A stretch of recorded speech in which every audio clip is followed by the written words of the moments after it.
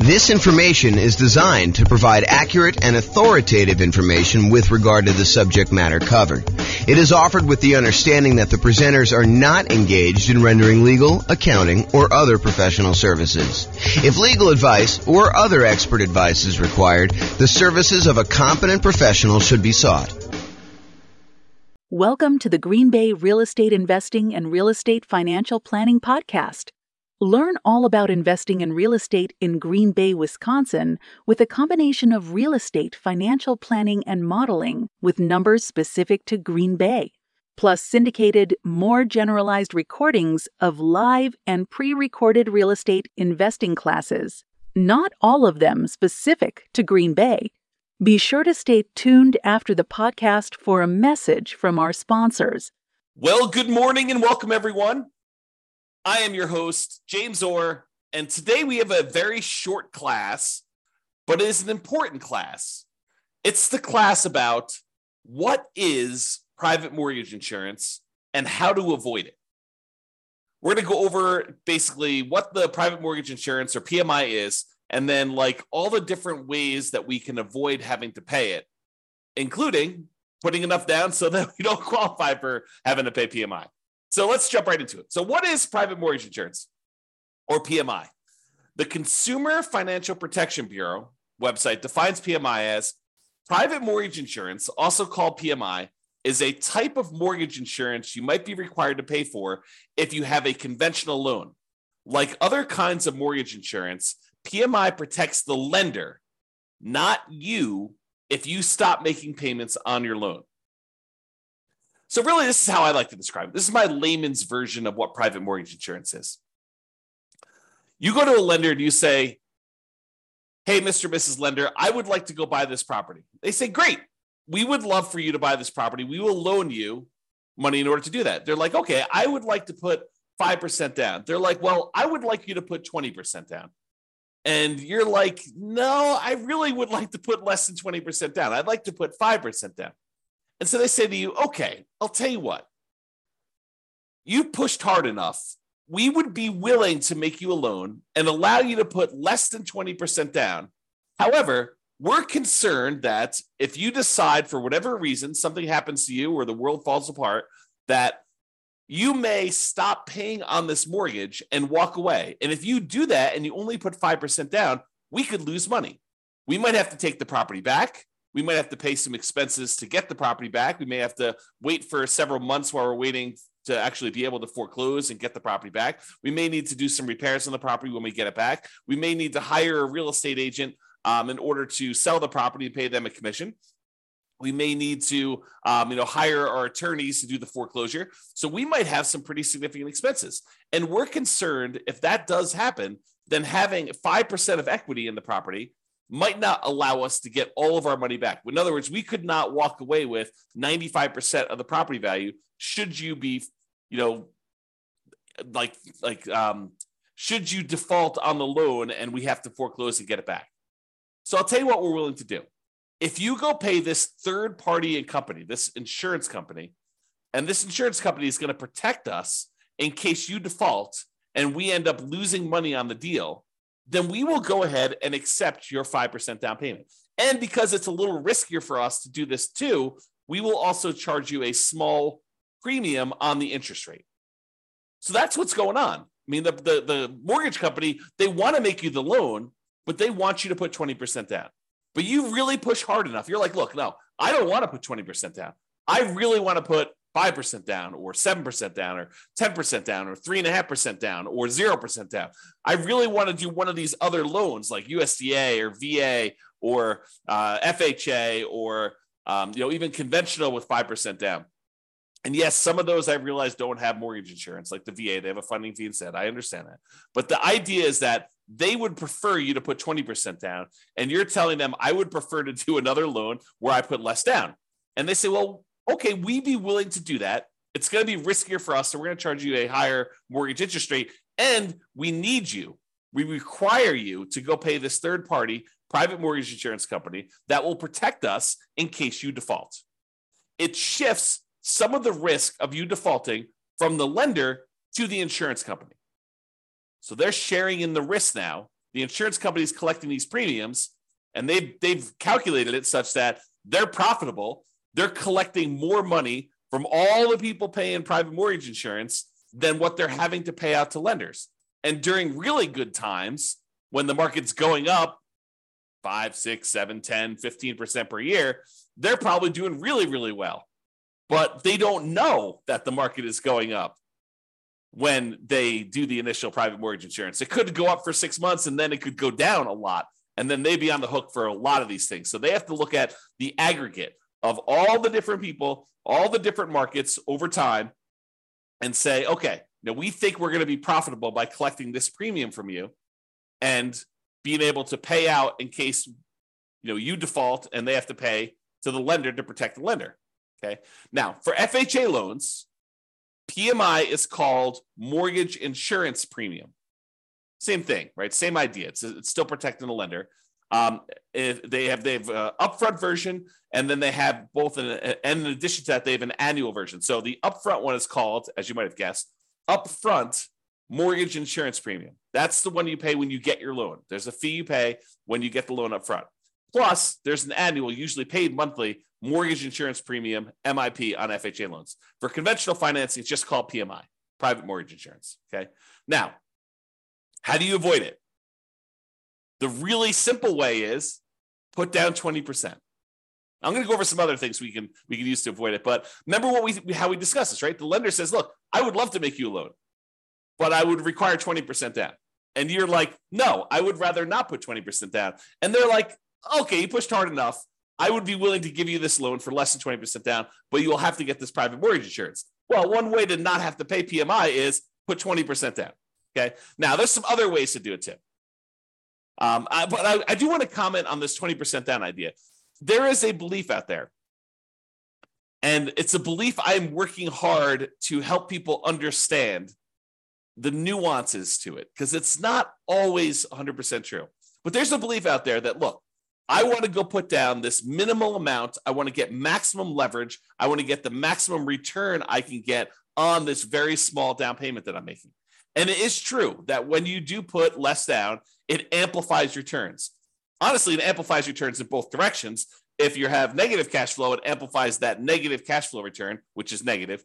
And if you put less down, it also amplifies any type of things that go against you. Like if property values happen to go down, that gets amplified too. So it's an amplified return, not always a better return. Subtle point, okay? Now, so a lot of investors want to put minimal amount down in order to be able to make these investments. And I think the other reason why is they think to themselves, look, I'm going to put this small amount down and I'm going to be able to buy more properties, have a bigger asset base, get to my financial independence goal faster by having more properties acquired quicker. And what's interesting is that is not always true. And I've done math on this in 300 US cities. And I continue to do classes on this. So if you haven't heard one of those classes where I talk about, is it better to do one thing or another? We do this comparison in some of those classes where we say, look, instead of you going and doing like a nomad strategy where you put 5% down, you buy a property, you live there for at least a year until you save up the next down payment and you've lived there for a year, which is a requirement of the lender. Then you go buy your next property with 5% down, you convert the previous one to a rental, and you repeat this process, and you're able to acquire properties relatively quickly with relatively low amounts of capital invested, because you're putting 5% down every time you do this. When we compare that strategy to taking the extra time to save up for a full 20% down or 25% down, or heaven forbid, save up 100% and buy a property with no mortgage, completely unleveraged, sometimes it is faster for you to have saved up for 20% down than it was for you to save up for the 5% down. Maybe not faster to buy your first property, but faster to get to financial independence. And it blows people's minds every time I show them the math, because it's counterintuitive a lot of times, right? You think to yourself, hey, I'm going really slow in the beginning because I'm taking this extra time in order to buy my first property. But by the time you buy your first property, that property may help you save up for the second one. Whereas when you buy it with 5% down, it may have slightly negative cash flow or very little positive cash flow, or maybe a lot of negative cash flow, depending on your market. Okay. And if by doing that, it actually slows down how quickly you can acquire your next property in a lot of cases. Okay. And it is really hard to be financially independent when your properties are cash flowing $20, $50, $100 a month. You need a lot of those small cash flow properties in order to be financially independent. Whereas if you saved up and you bought a property with 100% down, no mortgage at all, that generates a lot of cash flow because you don't have a mortgage on it, which makes sense. And so in those cases, you don't need that many. And once you buy the first one, the amount of money that is generating helps you buy the second one because the cash flow from it is so great. The speed, the time it takes you to acquire your second free and clear property is much faster than the first one. Yeah, the first one seems like it takes forever. But if you measure the time it takes you to be financially independent, comparing putting like 5% down or 20% down or 25% down to buying properties free and clear, it is not nearly that much longer than you might think it might be. It's probably longer in a lot of cities, but it's not as much longer as you think. It's not like it takes you 3 times as long. In some cases, it's like a year or two. And then you don't have any risk of leverage in that case. You don't have any PMI. You've really optimized your investment in that way. Not optimize your return on investment, but optimize the investment. You're getting like a really big chunk of return on it. Okay. I've kind of diverged there. So when you put 20% down, it may require you to save up for a longer time, which may mean you're buying a more expensive property because property values are probably going up, right? Not necessarily, but a lot of times they are. And it may mean you're getting higher interest rates. If interest rates are on their way up, that could happen. So there are some risks in saving more money to put more down. You know, when you do the 5% down, you're able to acquire properties now. Sometimes you could lock in lower prices and lower interest rates. Now, if interest rates are coming down, it may work the other way. And if property values are correcting, if they're coming down, it may work the other way. But a lot of times we don't know. You know, we could speculate, we could guess, but you know, if you had asked me at the beginning of COVID, if property values were going to go up or down with what seemed like the entire economy shutting down and our limited ability to get out there and show properties and all these restrictions on stuff, if you had asked me if I thought property values were going to go up or down, I probably would have told you down. I would have thought, hey, you know, I don't know for sure, but you know, if we can't show properties, if it's harder to show properties, might be harder to actually move. Might be harder to, you know, when the economy is completely shutting down and a lot of people are losing their jobs and a lot of people look like they were getting sick and dying. I mean, you could have argued that, you know, end of times, the real estate market's going to crash. What happened? Not that. Hard to predict sometimes. Really hard to predict. Okay. All right. So how to avoid private mortgage insurance? Put 20% down. Really easy. Or if you already have a loan, you could pay down your loan balance so that you are below 20% loan to value. Oh, sorry. So you're below 20% equity, not loan to value. Got to rephrase that. I'll say 80% loan to value. Look at this. Correcting in real time. So pay down your loan balance so that you're below 80% loan to value. Now, with FHA, can you do that? If you pay down your loan below 80%, can you get rid of your PMI that you have, mortgage insurance premium, on an FHA loan that you already have? The answer is no. FHA is one of those loans where you have to pay it off. You have to either refinance or sell the property in order to get rid of your mortgage insurance premium. There are some exceptions. You know, if you go look at the FHA matrix, you can put enough down and there's some things that can happen where you can do that. But if you're putting 3.5% down to get an FHA loan, which is probably the majority of folks on here, especially if they're buying, you know, duplex, triplex, or fourplex, they're trying to minimize their amount down, then paying down to an 80% loan to value, either organically, just with natural mortgage payments, or putting extra money into the deal to try to get below 80% with FHA loan, you're not going to be able to do that.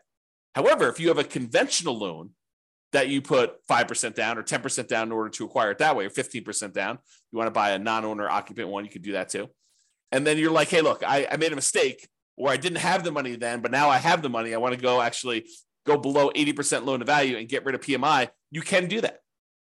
You can pay your loan down below 80% loan to value, request that the lender remove PMI, and we'll do a whole class on that. Okay, so you pay your loan down so that you get below that 80% loan to value, and that will allow you to get rid of private mortgage insurance. which could significantly improve your cash flow. Okay.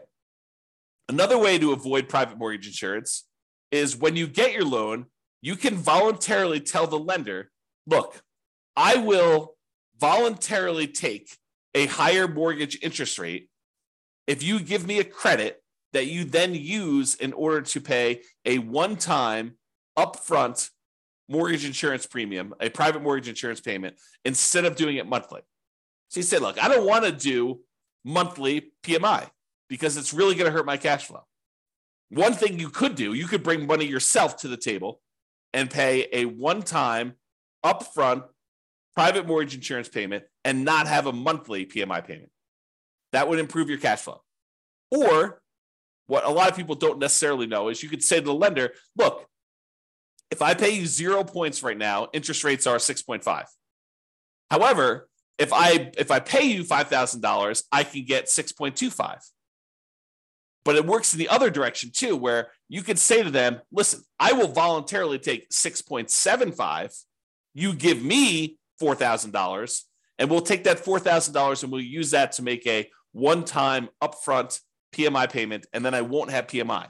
So in other words, it looks like, mechanically, it looks like you took your PMI and instead of paying PMI, you moved it to the interest rate of the loan. That's what it looks like. It looks like you voluntarily took a higher mortgage interest rate instead of paying the monthly PMI. And sometimes that's cheaper. Most of the time, it's not as good of a deal because the mortgage interest rate going up actually stays with you for the life of the loan, stays with you for 30 years. Whereas the mortgage insurance premium, the PMI that you're paying, the monthly payment you're paying for private mortgage insurance usually will go away once you drop below 80% loan to value. So even though the amount you're paying monthly might be higher for PMI, it's usually higher for a shorter period of time versus having your interest rate go up for the entire 30-year life of the loan or 15-year life of the loan. Usually you pay down below that 80% sooner, and that PMI would then go away. So you got to do the math and calculate, how long am I holding this property, and does it make sense for me to pay this PMI, a higher PMI for a shorter period of time, or to take it all in the interest rate forever? And if you're getting rid of the loan, it may not matter, right? If you say, look, I'm only buying this property, I'm only going to hold it for 2 years, then I'm out, you can make a decision based on that. But be careful. Sometimes plans change. Sometimes we all say, hey, I'm only going to hold this property for 3 years. And then we're like, nope, this is an amazing property. I'm holding it forever. Man, I wish I hadn't done this, PMI and the mortgage interest rate instead. I wish I would have just done the PMI. But sometimes it's hard to know in advance. Or sometimes we think we're going to hold the property forever and something in our life changes and we have to liquidate all of our properties. You have a divorce, you have some medical issue come up, your kid needs money for whatever, you have to pay a ransom. I mean, who knows, right? Any of those things could happen. All right, so how to avoid private mortgage insurance? You could get a loan that doesn't have PMI. For example, that VA loan. A VA loan technically doesn't have PMI. There's no monthly insurance premium, private mortgage insurance premium on a VA loan. Instead, what they have is a funding fee upfront.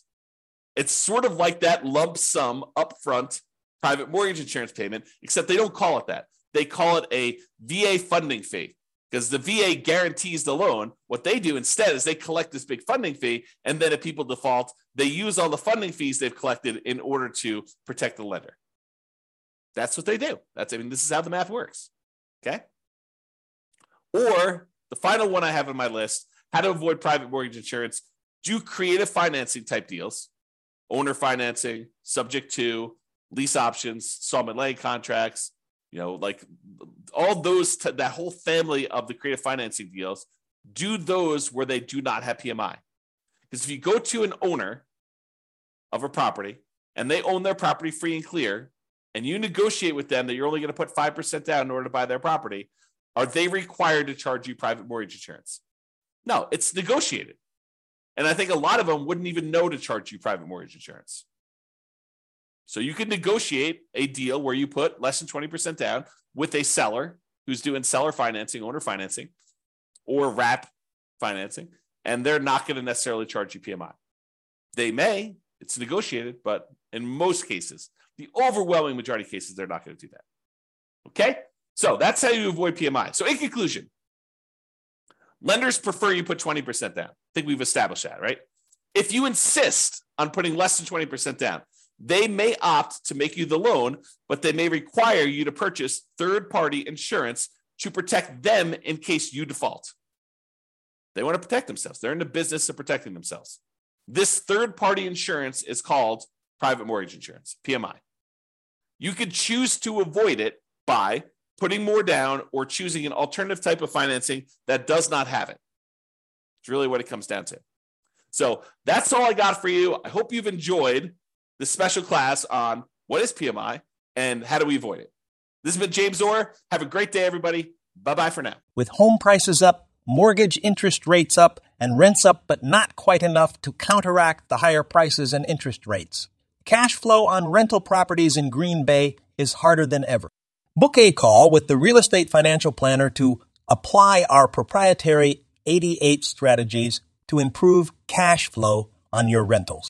See the show notes for a link to schedule your call and improve your cash flow today.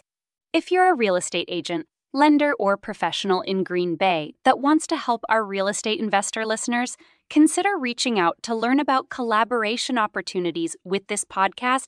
We'd love to add more value to our listeners by having you assist our investors buy, sell, and finance their real estate investments. See the show notes to schedule a call to discuss collaboration opportunities.